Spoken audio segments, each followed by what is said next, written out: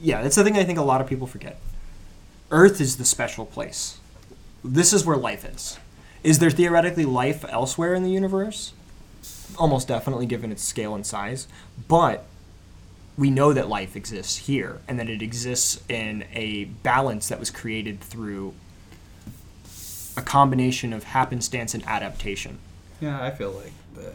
I feel like other places probably better though. I feel like we're the dumbest of the races. Like I just feel like we're the dumbest. Okay, so for this hypothetical, you would say that if there are other sentient creatures, like people that can do math, for instance, you think that their planets are better? Yes.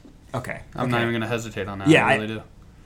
Okay, so let's think of like UFOs, for instance. That by all means, that's better than any technology we even have available. Yeah, so yeah, if they could get here, it would definitely be better than any technology. And how fast they are, and how they're so hard to detect. Yeah. And ridiculous. Okay. Like, there's a lot of stories I found online about it, about people talking about being abducted and whatever.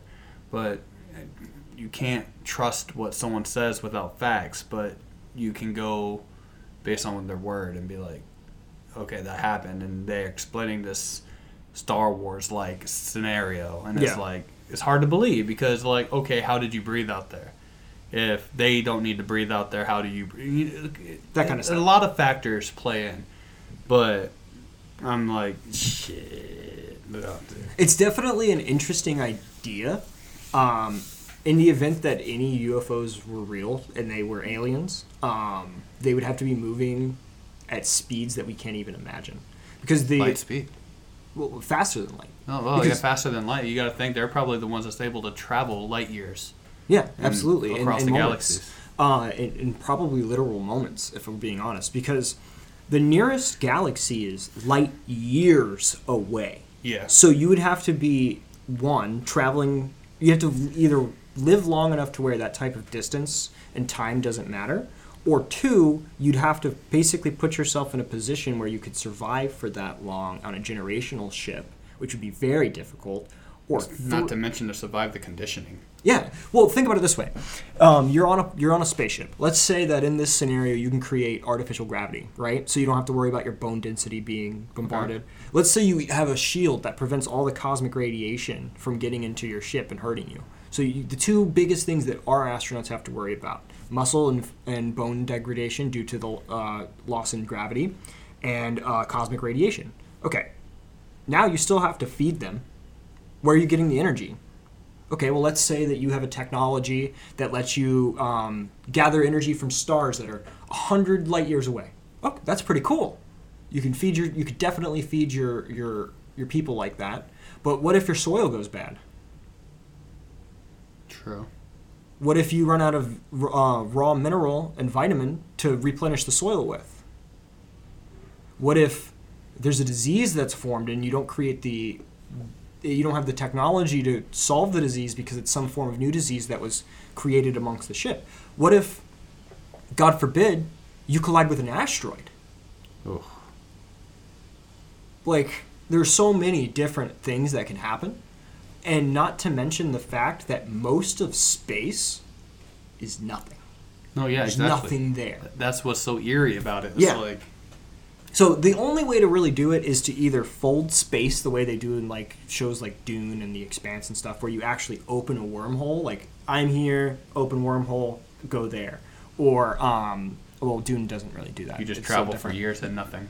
Yeah, those are really your only options. So you have to be kind of like, I know you're not a huge Star Wars fan, but you have to be kind of like Yoda, where 900 years is his lifetime. Right? Yes, the green guy. He's 900 years old at the start of the series, right? And he dies. I believe he doesn't technically die of old age. I believe he dies of heartbreak. Oh.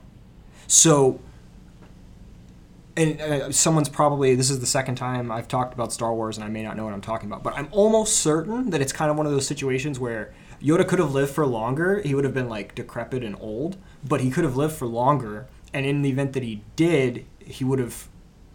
and because he didn't, it was the reason that he didn't was because of the loss of the Jedi. Sorry, it took me a second to spit that out. Oh, no, you're fine. Because they were his family, and he essentially died of heartbreak.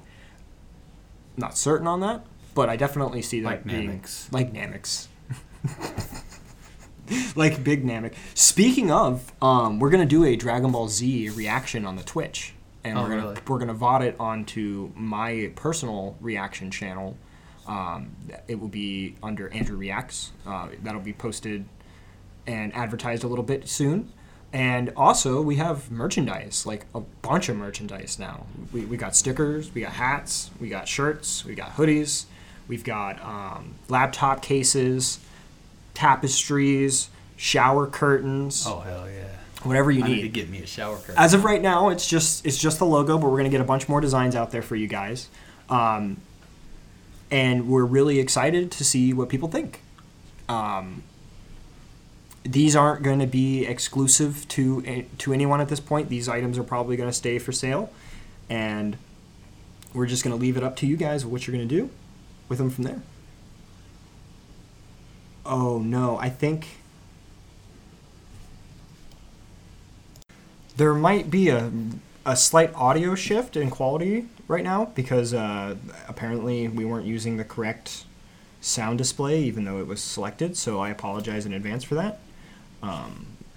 But we are back to the podcast after that little technical difficulty.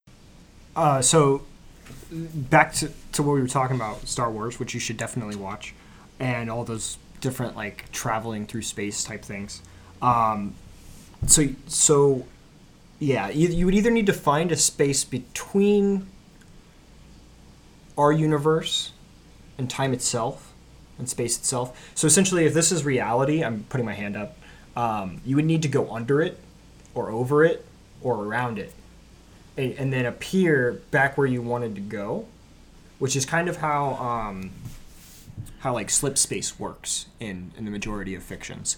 You essentially want to go from one place to another, but instead of traveling in this universe, instead you enter another one that's smaller, travel the distance, and then appear where you wanted to go.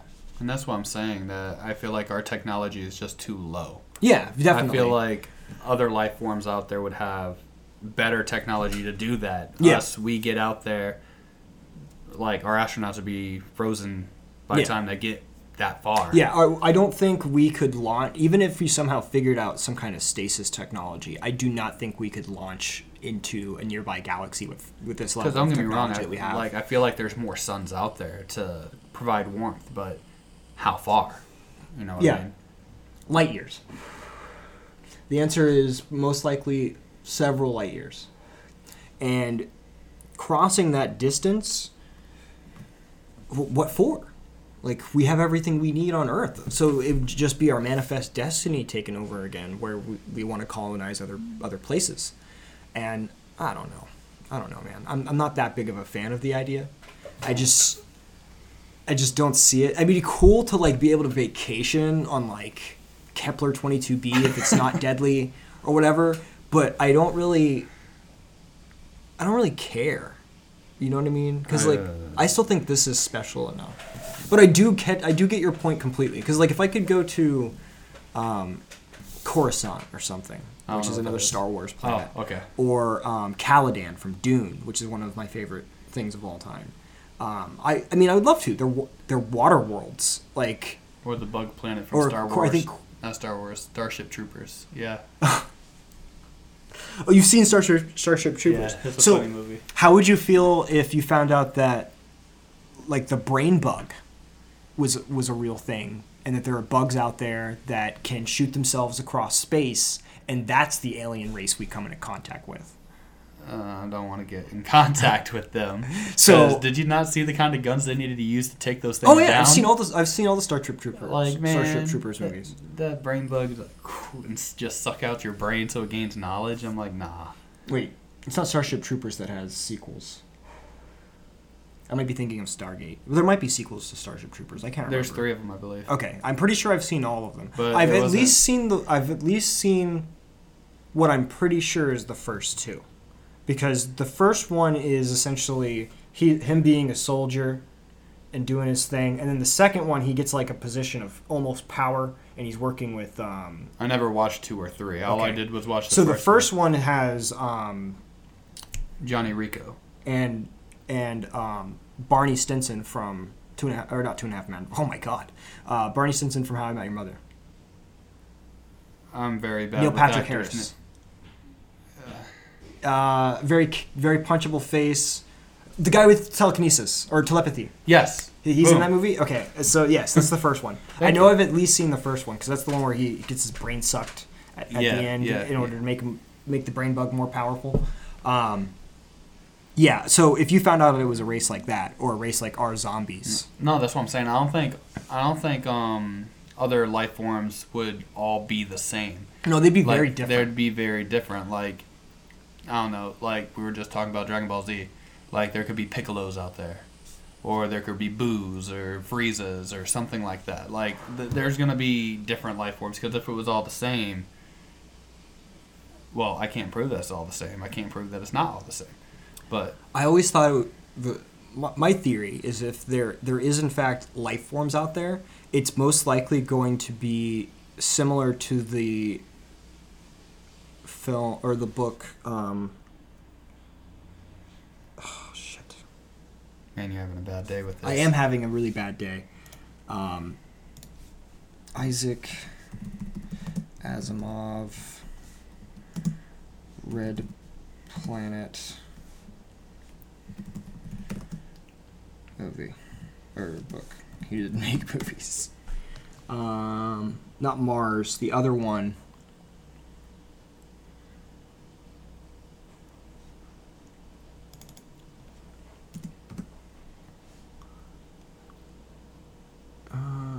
It's not Foundation. Which one is it? Oh my God! Why am I blanking so hard today? Because you're working around the clock. I have been working a lot, but not in a bad way. I would say I'm just a little worn out. Nemesis. That's what it was. You should have got that one. Well, I couldn't remember which Greek goddess it was named after. If it was Nemesis, or if it was actually Hephaestus, and I was just remembering wrong. But essentially, this book, Nemesis, the planet is sentient. The planet is what? It's sentient. It's alive. It can think. Oh. Well, it's not weird because what it is essentially there's these tiny little amoeba type things all over the planet, and they are its neurons. Okay. So I've always thought that life, if it was on another planet, it would more likely be a single-celled organism that can connect to other single-celled organisms and form a massive body. For instance, like a giant amoeba. Like a giant amoeba. It just walks up, consumes, gets bigger type thing. Oh, okay. Like the Blob. Have you seen the Blob? Yes. Okay. So I think that would most likely be a type of sentient life out there, which if you've played... No, you haven't played the Fallout games. No. The first Fallout game, the main antagonist, his name's the Master. He falls into this chemical, and the chemical turns him into a creepy creature, essentially. But he's in it for so long that it essentially melts his DNA and gives him the ability to absorb biomass from other things. So, like, he eats this rat, and he has all the memories of being a rat. And he eats this person, and he has all the memories of being that person. And he eventually gathers enough knowledge and power that he can incorporate even machinery into his body, and then he gains the knowledge of the machinery too.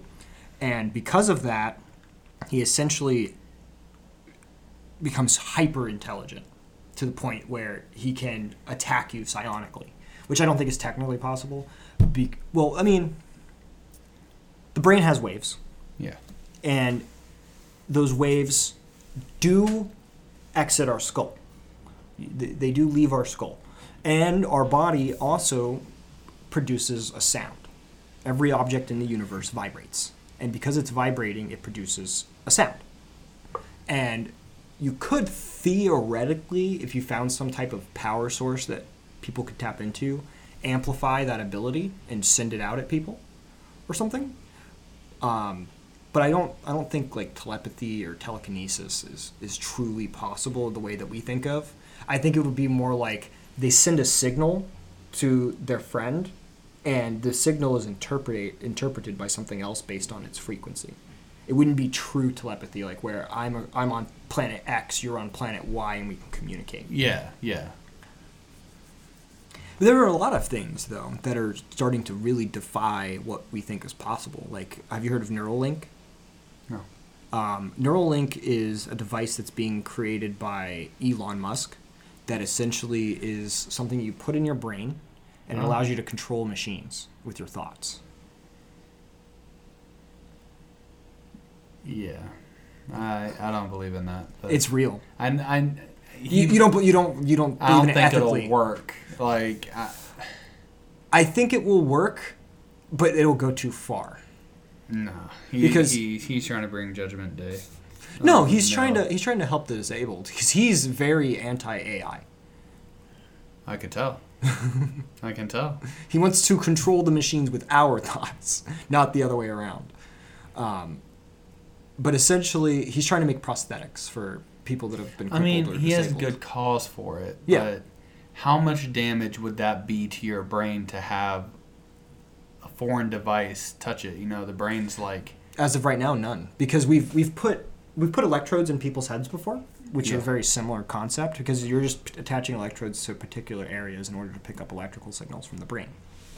You can do them fairly harmlessly. They're almost safe. Like, when you think about it, there are very few risks these days because of all the science that's gone into it. But I also understand what you're saying. Sophia agrees with you, by the way. Because I was basically like, the first time I can have a Neuralink that I can instantly connect to my computer with, I want it. Yeah, they could cut your skull all you want. No, man. Yeah. And it's a little tiny thing. I'll do very like little. the memory on my PlayStation external, please. I don't want to. I feel that. Nah, I'm good. Like, that's what I'm saying. Like, don't get me wrong. Like, technology is getting better, but slowly. Well, it's accelerating. And I feel like it started getting better too late. The planet's already pretty much dying, in my opinion. Oh, okay. So, we're referring to the consequences of our behaviors to get to this point. Yeah. Okay. Well, I mean, there's always the terraform Earth idea. I mean, yeah, but like you got to think of all the factories. It's like, look at the global warming. I feel like global warming is an issue. A lot of people may disagree with me, but the summers are getting hotter, the winters are getting warmer, depending on where you are, of course. Yeah, there's definitely a climate shift happening.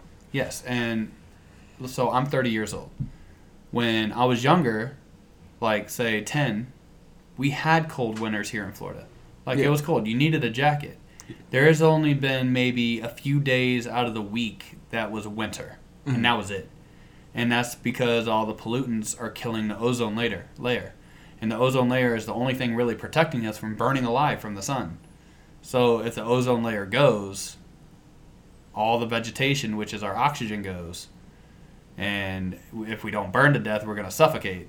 Yeah. And You everything you said, very accurate, actually. I was expecting to critique you quite a bit.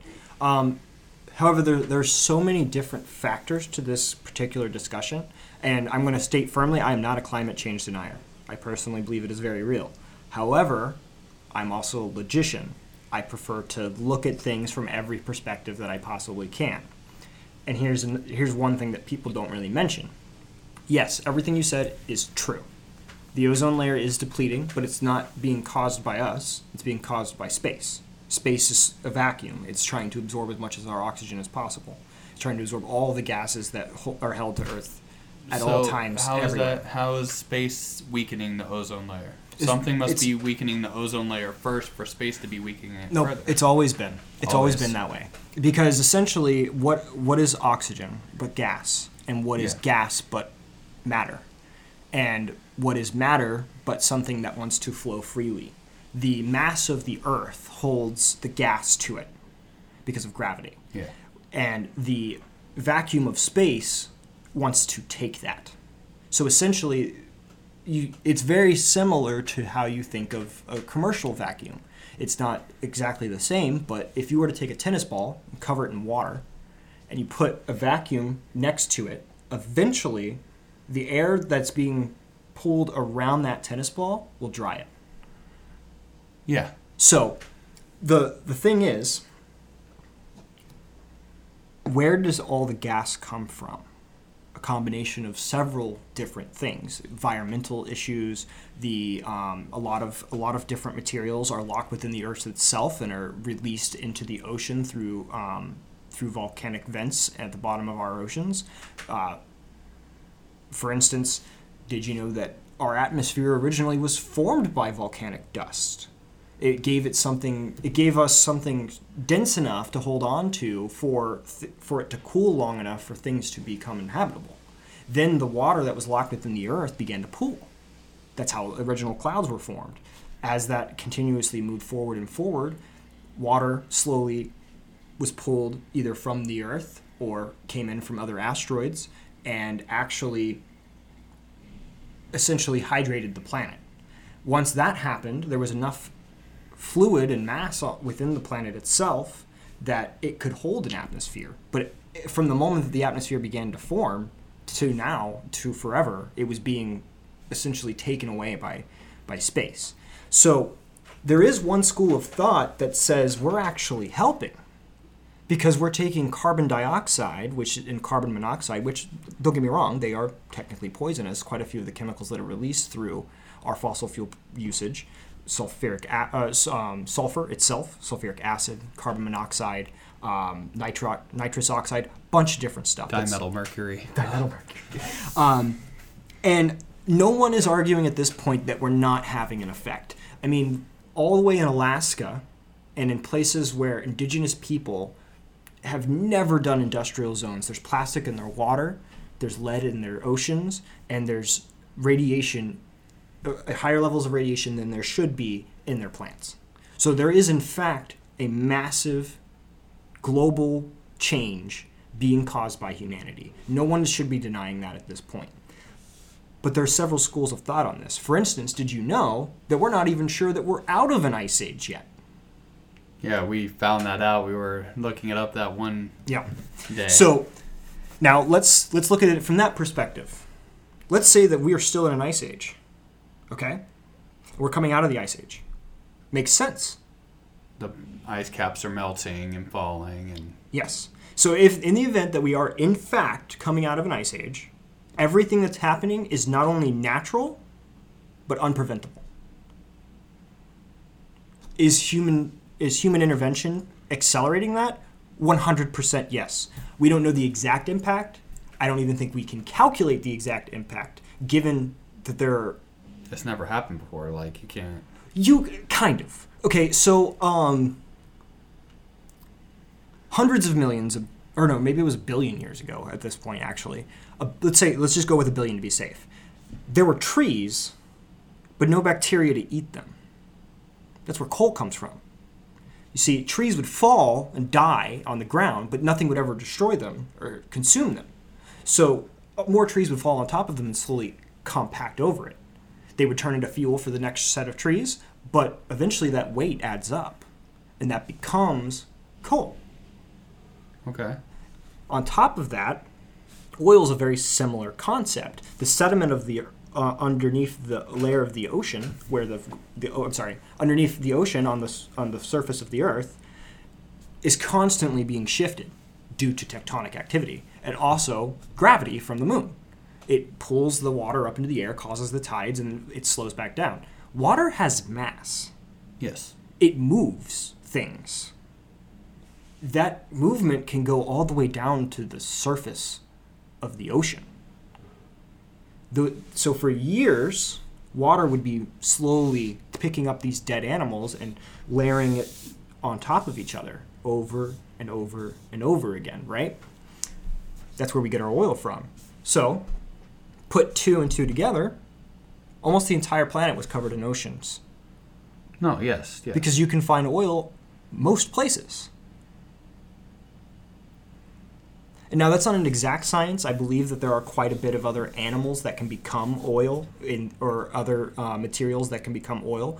But I believe, and I could be wrong, that the most consistent way to get oil is to have an aquatic creature that undergoes the same process of carbonization as trees. So decay and... Yep. Decay and compaction. Yes. Because carbon is a very sturdy material. It's a very sturdy atom. It does not like to decay, which is very important in science in general. Radioactive decay is measured in carbon for a reason. And on top of that, carbon is literally the fundamental blocks of life. It allows things to exist in particular ways. Carbon, it turns several acidic materials, or acidic, wrong school of thought. In physics, there are reactive and inreactive atoms. For instance, hydrogen is a highly reactive atom because it has one electron, and that electron wants a pair. And because of that, it can interact with things in very different ways. But when you combine it with oxygen, you don't get an explosion. You get oxygen, or you get H2O. How does it make sense? Because the number of hydrogen atoms complements the number of oxygen atoms, and then they rotate around one another.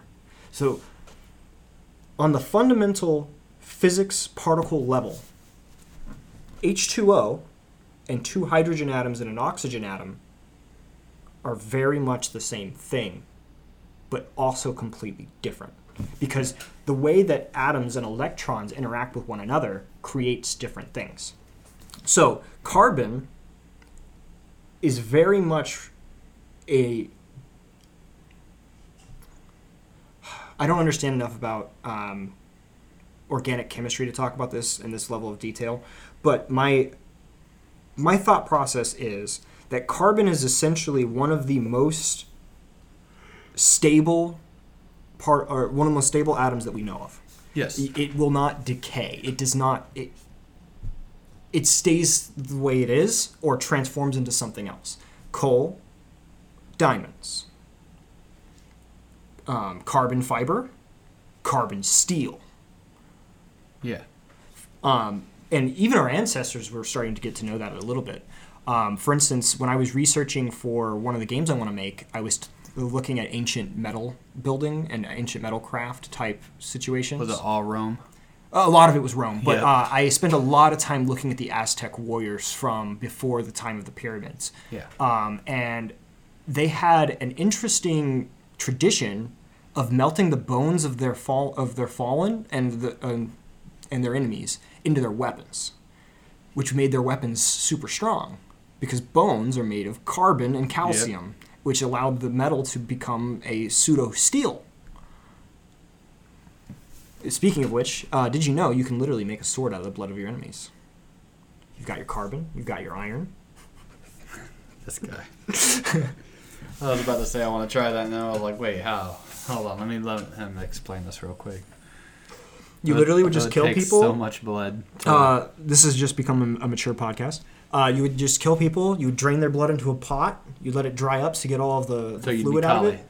Essentially, yeah. And then you force all of that into a sword by melting it down into ingots, and yeah, you could totally make a sword out of the blood of your enemies. Oh god. It probably wouldn't be the best sword, but it would be a sword. It'd be more like a whip. Exactly. Now here's the thing. What do you think happens when you have all of these different physics that we're aware of, but the Earth is composed, talking back to aliens for a minute, but the Earth is composed of entirely different material? For instance, Mars. Mars is not too dissimilar from Earth from like an astrophysics perspective. It has a similar gravity, it has the capacity for a similar atmosphere. It has a bunch of different things. Go ahead. I was about to say, I personally believe that Mars is possibly inhabitable. Like Possibly habitable, you mean? Yeah, habitable. Sorry. There are a lot of theories on that. The thing is that there's really no water on the planet. There is now. We know that there's there water is now? Yeah. So, like... that's not even including the frozen water. You would have to try to get vegetation to grow. Yes, and it's mostly clay. Exactly. Yeah. So, It would be rough, but... It would be rough, but it would be possible. Yeah, that's what I'm saying. It's possible. Thing. I would say it would take a while to get to the point of where it would be habitable. But as of right now, it's inhabitable for another hundreds of years, in my opinion. Like, hundreds, thousands possibly. Because just getting it to the point where we can actually have fertilizer or anything kind of related to soil up there. The good news is that I believe the Martian soil can be viable. I just think a lot of people don't realize that plants don't just need minerals and nutrients. They need a microbiome of bacteria, insects, things like that. So if you were to take a large enough supply of soil and isolate a large enough supply of Martian soil, you could slowly turn Martian soil closer and closer to Earth soil. Yeah. But there's a big problem. The whole planet is essentially covered in rust. That orange-yellow glow, or that orange-red glow that Mars has, is due to essentially being covered in rust. And because of that, there's going to be a lot of difficulty getting that rust out. Rust is very toxic. Yeah. Rust is very hard for any organism to process. It's not a good material, to say the very least. But that tells you something, because where does rust come from? Metal. Specifically, iron. Iron produces rust, because rust is iron oxide. Rust combines with oxygen from the air, and it produces nitrous oxide. Or not nitrous oxide. Iron oxide. Iron oxide. And I want to say a couple of other materials do a similar thing. Not to mention the fact that Mars is cold. Yeah. Like, super cold. It's amazing it's what always cold. A little bit of ways away from the sun, too. Yeah, like... So there are a couple of things that you could do.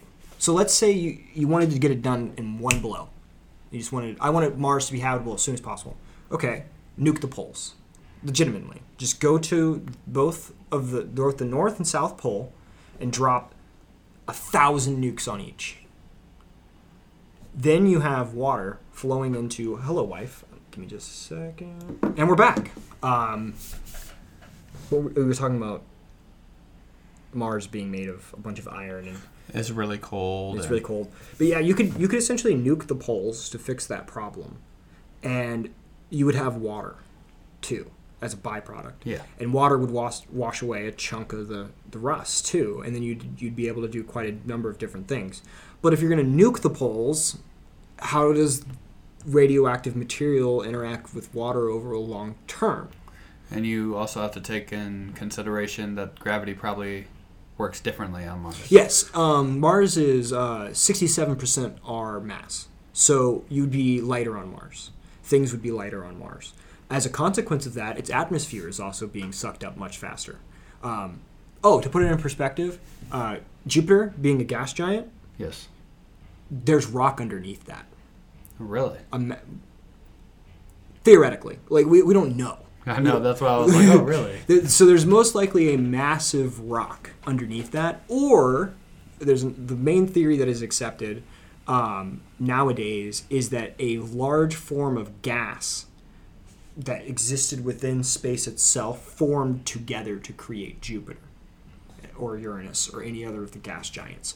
Personally, I subscribe to the giant rock surrounded by gas theory because I don't really see how that works. I mean, but then again, I'm not an astrophysicist. Because it just doesn't make... Where did all the gas come from? Like I said, we don't know what's out there. Exactly. Well, we know how we theoretically know how the majority of minerals were made. For instance, the most dense particles in the universe were probably made first, or no, last. So at the moment of the Big Bang, and then for the moments after, the heat was so high that materials that we couldn't even imagine existing in the modern world did. Like there's a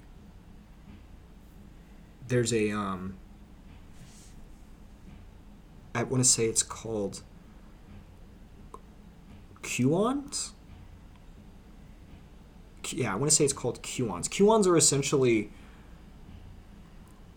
a solid made up of so many different energized atom types. So essentially you have a physical space. So it's like think of it as like a block. Yeah. But it's made of nothing but everything but nothing at the same time. So it doesn't really have a shape, but it does, but it doesn't. Does that make any sense? Okay, so think of a block that is so hot that everything except for its surface is plasma. Okay. That's essentially the best way of explaining it. Because what's really happening is gravity and pressure and heat are forcing atoms together, and they're fusing, and they're basically free-flowing electrons, protons, and neutrons with the fundamental parts of atoms. But it's so intense that the quarks, which make up those things that I just was talking about, are fused together. And then those things split off. Gravity forced them together, or I think actually it would have been the strong force, forced them together, and then they became atoms. And then those atoms came together under intense heats, intense pressures, and they fused together and become material. So a hydrogen atom, or two hydrogen atoms meets an oxygen atom, the conditions are just right, they become water. Makes sense. But I don't think most of the time you can just take oxygen and take hydrogen and put them in a bottle and shake them up and make water. It would just remain hydrogen and oxygen. You would need pressure, heat, stuff like that. Yeah. So other planets were made under completely different conditions than our own. And we only have ever seen things that can be formed on our planet. So there's most likely materials with properties we can't even imagine. Oh, yeah, of course. Like, we can't imagine something that doesn't exist to us. Yeah. So what happens if a material is made almost naturally to be carbon steel? Because carbon steel is a combination of it's a combination of, I believe, I don't know. I'm not even going to comment. It's iron, something else, and carbon, right? So you mix those together. Alloys are even more complicated, but whatever. You mix those things together. You don't get something that has some of the properties of iron or some of the properties of carbon and some of the properties of material 3. You get something with completely new properties. For instance, what about iron, carbon, or the third material, which I still believe is nickel, mixed together makes it to where it won't be rusted. Trick question. It's a byproduct of the actual merging process because there are no pores on carbon steel. Truth. Man, there's a lot of factors in this. The universe. Yeah, it's just... And that's just like a little bit of physics, like a little bit of chemistry, like a little bit of astrobiology. And that's like not even mentioning the fact that there are planets that have conditions that you couldn't survive on except for like a little sliver. For instance, there's planets that don't rotate, or they rotate very, very, very slowly. So they're only facing their sun on one side. So half of the planet's ice cold. The other half is molten hot. There's a Goldilocks zone in the middle of that planet.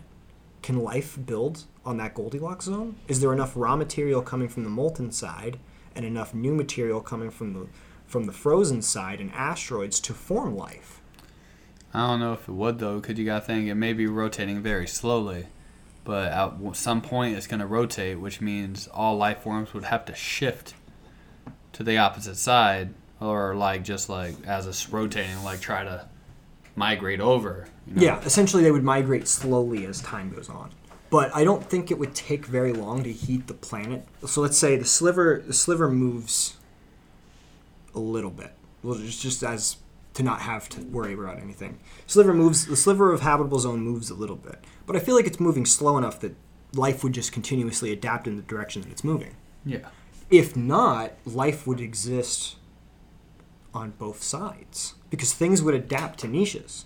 They would be able to survive on colder and colder and warmer environments through either natural selection or natural adaptation. There's a bunch of different things, not to mention epigenetics. Life forms can change across a single generation. There's a really good example in humans. I want to believe it was during the French famine of 1912.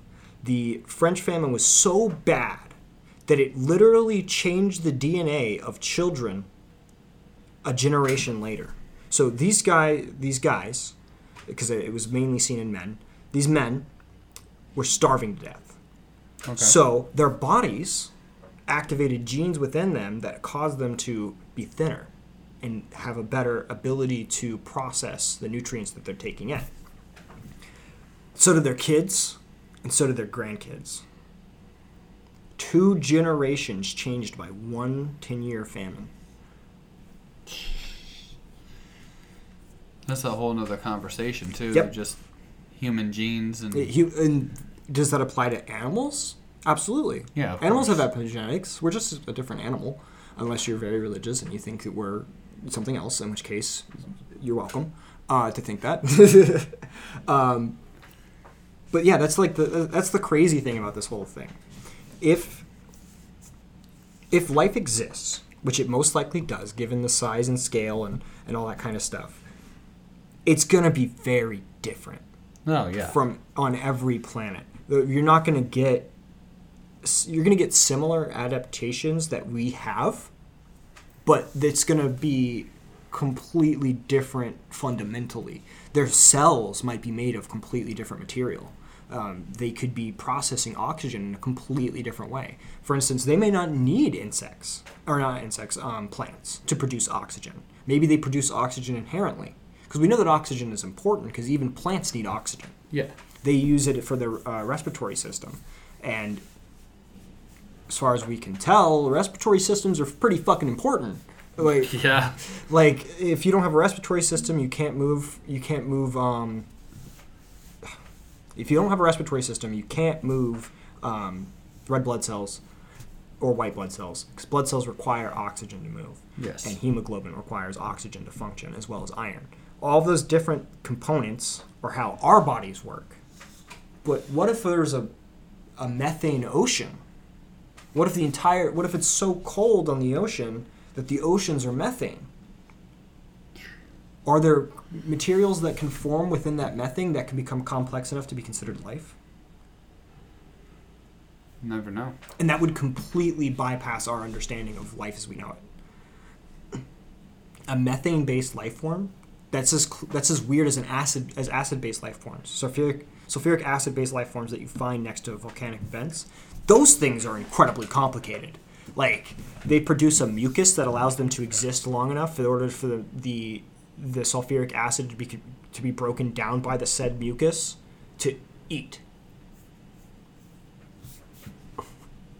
So much stuff. It's so complicated. And that's just Earth still. Like, we're not even tapping into anything else other than just the factors that may be somewhere else, but possibly could be completely different. And it's so much. Neurons. Let's talk about neurons for a second. So neurons are these tiny little things that exist all over our body, but there's space between them. And there's these things called neurotransmitters that transition the signal through electrical signals, essentially, to produce different results. So you send neurotransmitters to a particular area, send it through electrical signals, and it causes things to happen. Okay? So, who's to say there isn't a life form that is complex, but is able to think using only neurotransmitters? Doesn't need a neuron. Just free-flowing neurotransmitters that respond to incoming stimuli. Right? Okay. So they would essentially be thinking nearly instantly.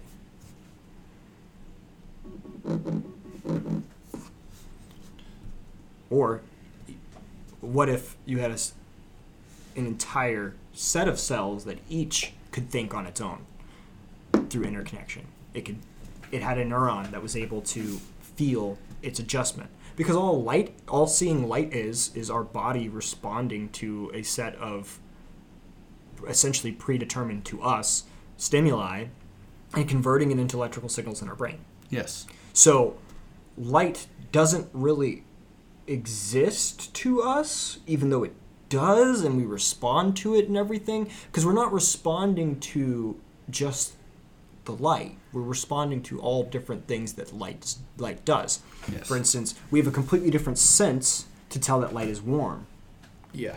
We have a completely different sense to let us know when light is, or I guess not really. It would probably, our sense of smell was probably designed for a completely different reason.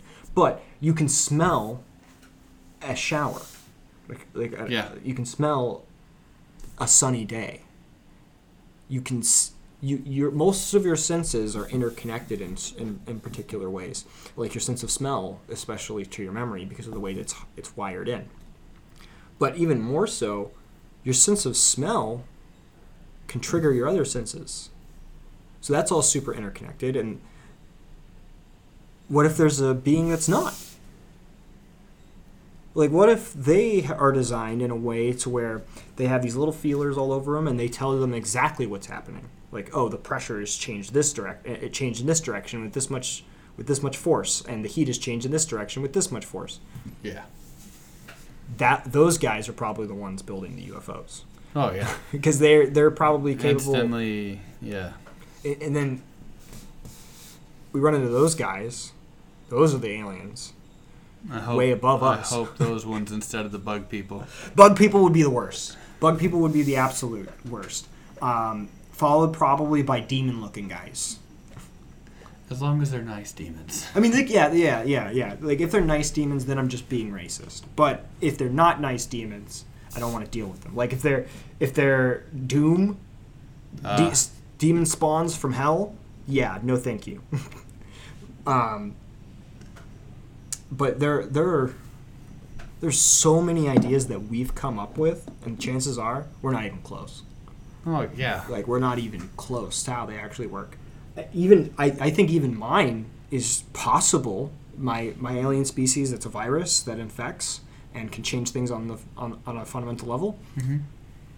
Kind of makes possible sense if you have a cell that is capable of interpreting information from things around it by eating its surroundings. Mm-hmm. You can then learn to produce the things that cell had. So and then over time you could adapt things. And if you can control things at the cellular level, you can produce RNA, which adjusts DNA, and you can just rewrite something's genetic code. It's called CRISPR. Have you heard of CRISPR? You can change your genes. You can change your genes? Yes. There's this guy who had a genetic disorder. He was the first person to inject CRISPR in a real body. He had this genetic disorder. Took the CRISPR, no genetic disorder. Oh. Yeah. He had some kind of genetic degenerative disease that would have left him wheelchair bound for the rest of his life, and he's fine. Wow. No side effects that we've seen so far, unless things have been updated recently. But he's one of the only guys. However, 2 babies, Asian babies, China, thank you China, were injected with CRISPR in an attempt to make them immune to AIDS. The rats that they tried it on were able to navigate mazes 20% faster than the rats that weren't injected with it. Okay. So theoretically, you got super babies. Hell yeah. Imagine a human that's 20% intellectually smarter than the average. You got an alien. You can slowly start to bend that line. And then what happens when they have kids? Are those genes genetic? Most likely. Are they dominant? Maybe. If they have a dominant brain gene that makes them more intelligent, then humanity just gets more intelligent by a consequence over time. True. And you can even see something like that because there's this guy, or I guess it would be a group of people at the time, who survived the bubonic plague in the UK due to the fact that he had a genetic mutation that essentially doesn't let a disease attached to his cells properly. Okay. So he essentially survived. You can track a bunch of different people that are a descendant of that guy because of that gene. Even more so with Genghis Khan. Genghis Khan, essentially, trigger warning, I guess, raped so many women that you can see his genetic line across the world.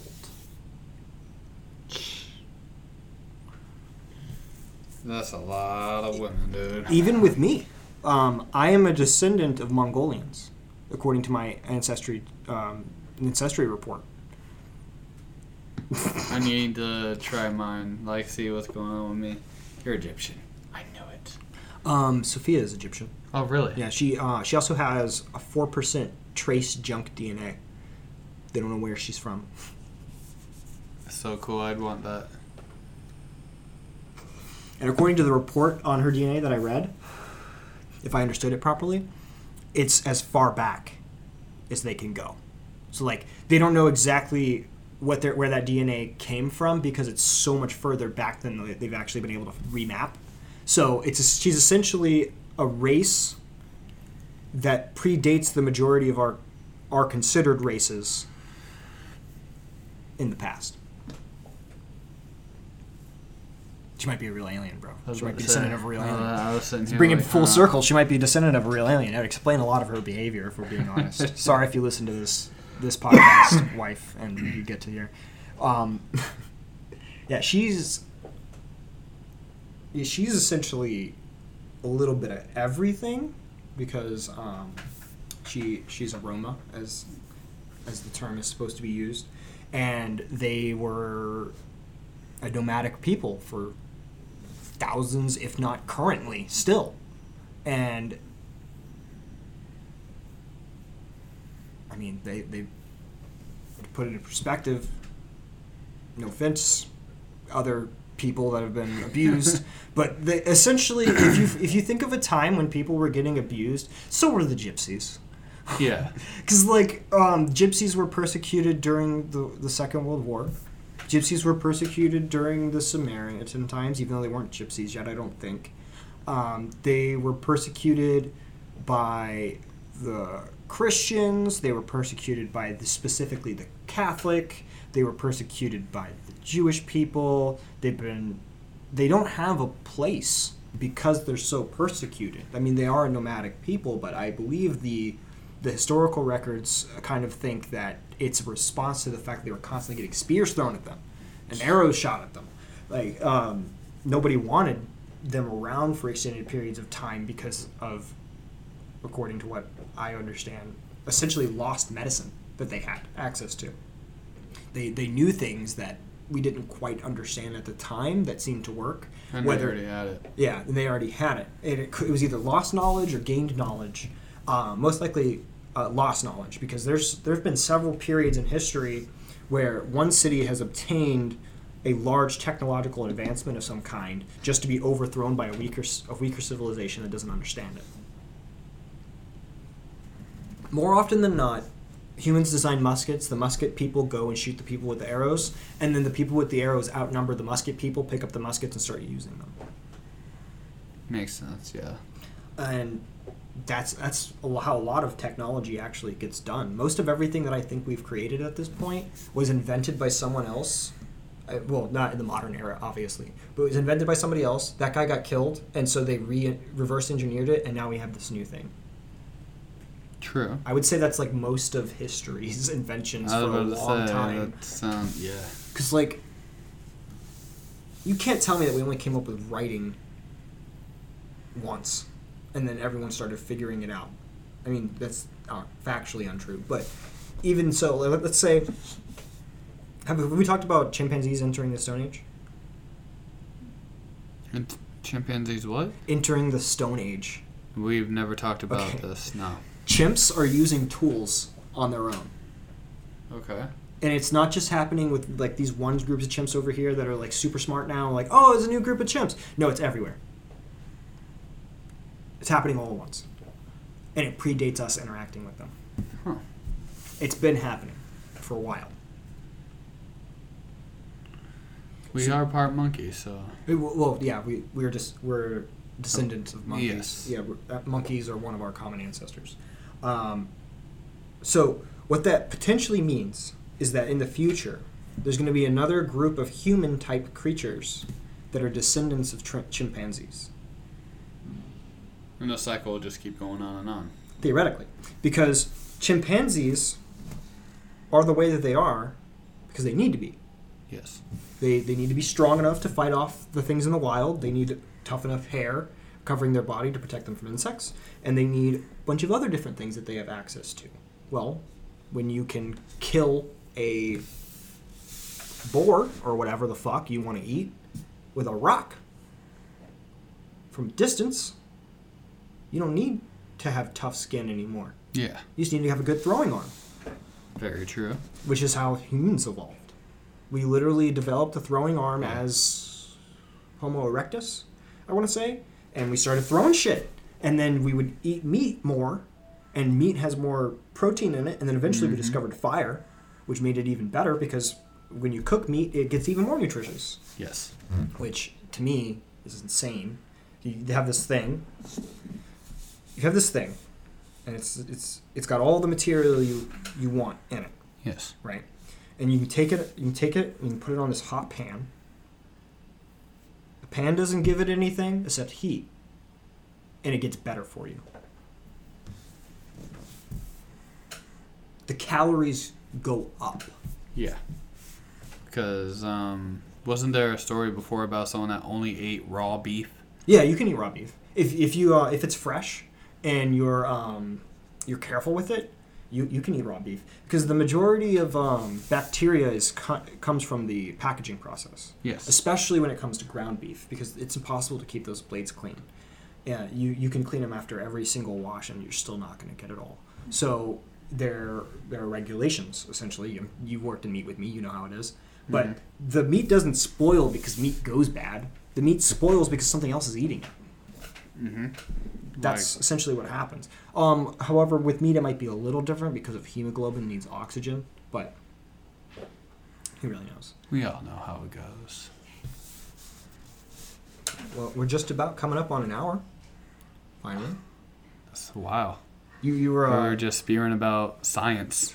Yeah, I basically started ranting. It seems to me like these go a little more towards me holding the conversation right now. Because it's just that stage right now where we're doing a little bit of marketing. Everyone's kind of doing their own thing. We didn't talk about some of the stuff that I wanted to talk about, like you taking over making the cards and stuff and how you've been doing with that. So I'll have you over to do another one soon because we're not doing them once a week right now. We're not doing podcasts once a week, which if you made it this far, in case you didn't know, we are no longer doing podcasts once a week. We're doing them as frequently as we can up until the launch of the game's Indiegogo on July 1st in order to try and get some extra level of support. I'm hoping that it works well, and because we seem to gain some subscribers every single time. And if you're listening on Google Podcasts, what are the other new systems we're on? Yeah, that one's out of my reach. I want to say we're on Google Podcast. Apple Podcasts might be new, but I don't think so. I'm pretty sure we've had that for a couple weeks. Definitely on Spotify, definitely on YouTube. We added a couple more recently, but I don't know for sure what they are. But in the event that you are from one of those platforms, please do not hesitate to follow us on YouTube, as well as go to our website at collisiongate.com and learn more, as well as follow us on Twitch at twitch.tv or twitch.tv/collisiongate, all one word. And follow us on Redbubble, where you can purchase our merchandise. Oh, yes. Anything from hats to tapestries, like I mentioned earlier, all the way to laptop sleeves and stickers can be found on our Redbubble link, which will also be on the website. Do you have anything you want to say really quick? Not that I know of, no. Okay. I'll probably see if I can steal you again this week, and I'll let you take the reins. You seemed pretty tired, so I figured I'd just talk through. Oh, no, I wasn't sure good. if I was putting you to sleep or if you were just tired, but I figured probably just tired. No, there's a reason for it. I'll explain. Okay. Off air? Okay. Yeah. Well, once again, this was Tyler. He's essentially our systems designer at this point. And this is Andrew, I guess, is my name. And this was, I guess, Collision Cast. And I guess goodbye.